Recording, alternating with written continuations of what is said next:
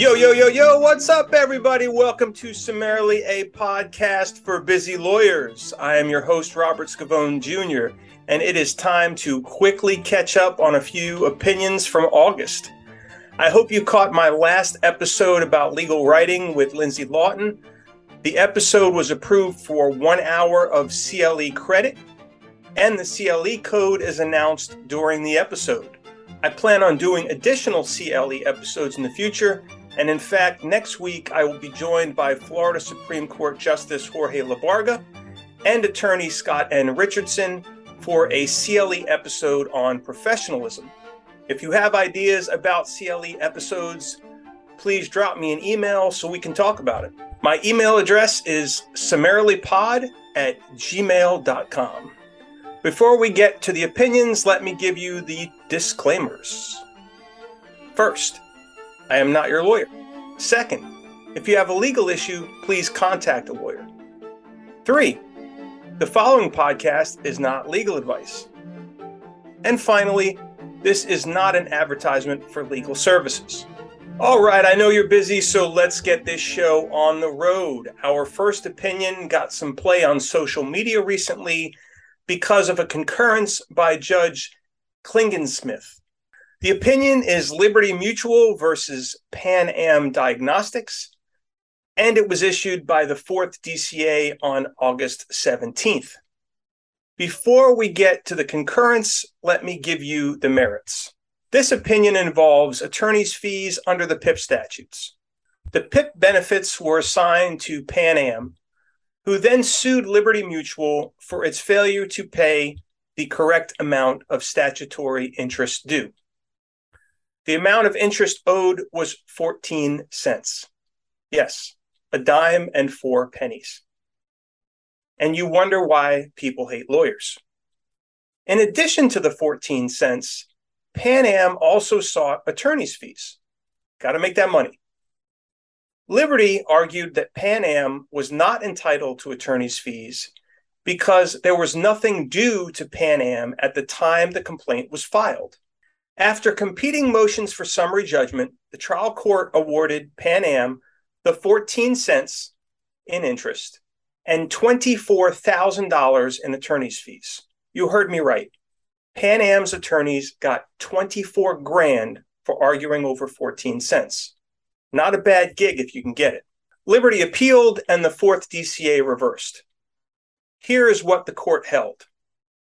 Reading the PIP statutes together, the statutory entitlement to interest on overdue PIP benefits is not, in and of itself, a PIP benefit for which attorney's fees are payable. In other words, a dispute over whether interest is due or paid in the correct amount is not a dispute as to benefits payable for medical, surgical, funeral, or disability insurance benefits. Thus, litigation over the payment of interest due on PIP benefits does not trigger entitlement to attorney's fees for the claimant. And now for a little Judge Klingensmith. Quote, if someone were to describe this case as a complete waste of judicial resources, would they be wrong? In this case, it is the elephant in the room. For an amount in controversy of 14 cents, the providers here filed a lawsuit, engaged in discovery, and hired experts, thus requiring the lower court to expend significant resources and time in court and out, reviewing court filings and testimony. Judicial resources were also consumed here at the appellate level, causing the expenditure of untold hours while considering this claim. This, of course, does not include the time spent and expense incurred by the insurance company to respond in kind to those actions, all over 14 cents. Had this matter simply been about obtaining full payment of an amount owed, I have no doubt that someone with a modicum of common sense and practicality would have been willing to hand over 14 cents to satisfy appellee's purported claim and put an end to this petty dispute. Yet, that was not the point of this litigation.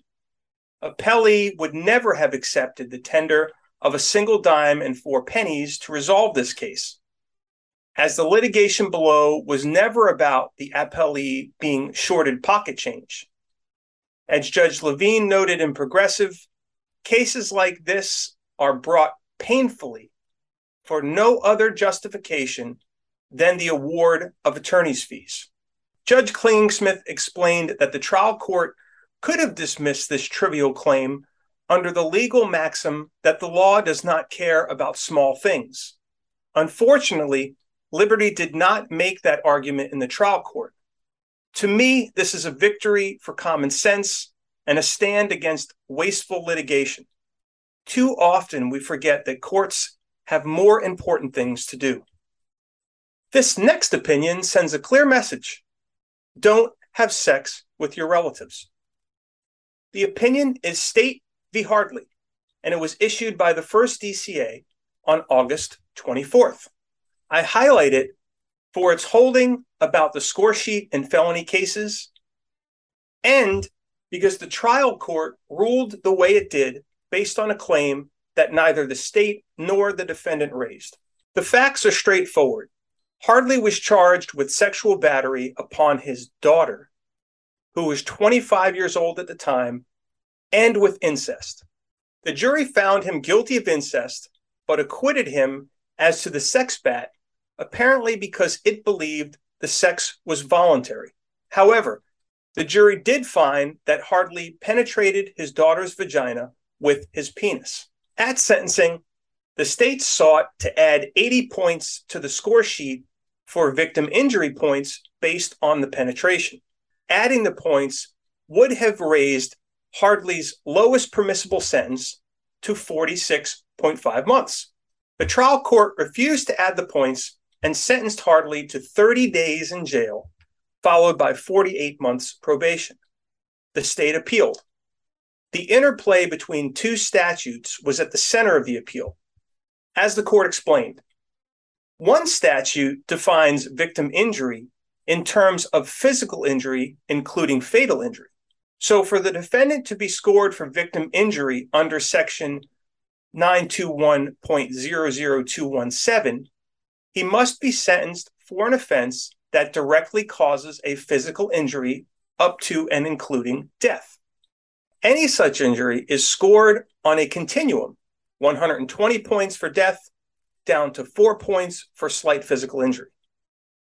By contrast, and despite its inclusion under the, quote, victim injury heading of the score sheet, section 921.00217 requires that sexual penetration be scored separately, whether or not there is physical injury. In other words, sentencing points assessed for sexual penetration stand apart from victim injury points assessed for physical injury to a victim. On appeal, Hardley argued that since the jury found that the sex was not non-consensual, there was no victim, and therefore the trial court could not assess victim injury points. The first DCA rejected this argument and ultimately agreed with the state. Quote, sexual penetration points must be scored for Hardley's incest conviction. That the legislature included 2 expressed exceptions to the mandatory scoring of penetration points confirms this reading of the statute. Paragraphs C and D show that the legislature managed to craft exceptions to address sexual offenses that are either consensual or victimless. It did not include an exception for incest. The first DCA also admonished the trial court for basing its ruling on an issue neither party raised. In its sentencing order, the trial court stated that it had heard the same case that the jury did, and that it reached the same conclusion as the jury. There was a shortage of evidence to support the position that the incest was involuntary. Accordingly, the trial court found that applying the victim injury penetration points would violate the Equal Protection Clause, because it could only apply to cases of heterosexual incest. The first DCA countered, noting that it is the long-standing principle that it is the role of the parties, not judges, to raise constitutional challenges against duly enacted statutes. Quoting from a Florida Supreme Court case, the court went on, "This court has, on a number of occasions, held that it is not only unnecessary, but improper for a court to pass upon the constitutionality of an act, the constitutionality of which is not challenged." I believe the legal term for this is a smackdown. Ultimately, the trial court reversed and remanded for resentencing, which means that absent a valid order on a motion for downward departure, Hardley will spend at least 46.5 months in prison. Our next opinion deals with requests for public records and the costs associated with such requests. The opinion is Miami-Dade College versus Nader, which was issued by the 3rd DCA on August 31st. Nader made a public records request under Chapter 119 for records relating to the development of a piece of property owned by the college.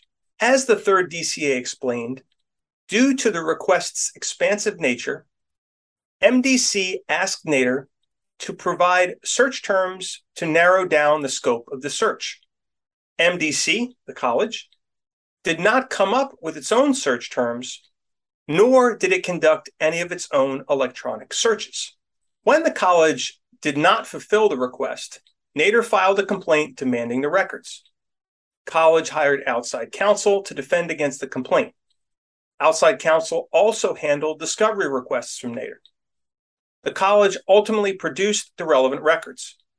It then moved for attorney's fees for the production of the records under Section 119.07, seeking $223,000. The trial court denied the motion. The problem for the college was that neither it nor its outside counsel provided Nader with an estimate of the anticipated cost of discovery prior to producing the records, nor did they provide Nader with an invoice or request for payment for producing the records. This was a mistake. The 3rd DCA affirmed and held that the college failed to show that it followed its own internal policies and Section 119.074, and therefore it was not entitled to attorney's fees. This is a cautionary tale for those of you who are working for or representing public entities. Our last opinion is a case about an attorney behaving badly. This opinion consolidates 4 appeals. I will refer to it as Azran Miami versus U.S. Bank Trust. It was issued by the 3rd DCA on August 3rd. The lawyer in this case had a history of bad conduct. Here are some of the things the 3rd DCA found objectionable. Making frivolous arguments in a motion for rehearing en banc. Impugning the integrity of the court, opposing counsel, and the Florida bar. Citing to parts of the record that do not support the facts for which they are cited.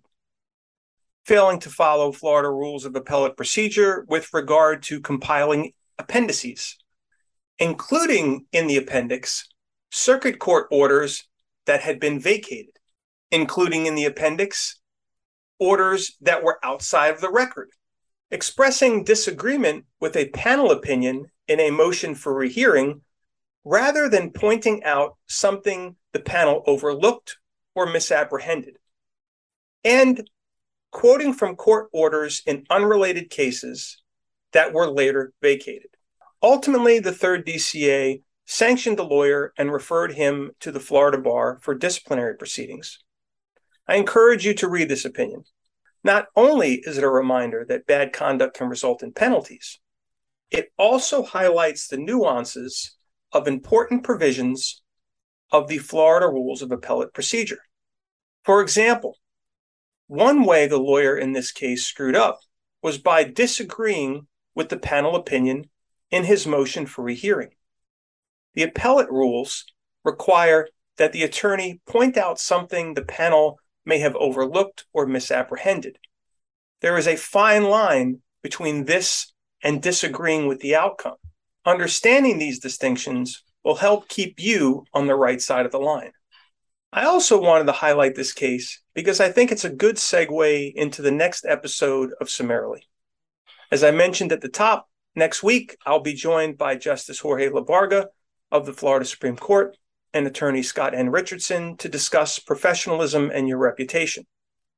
The episode has been approved for 1 hour of CLE credit on professionalism.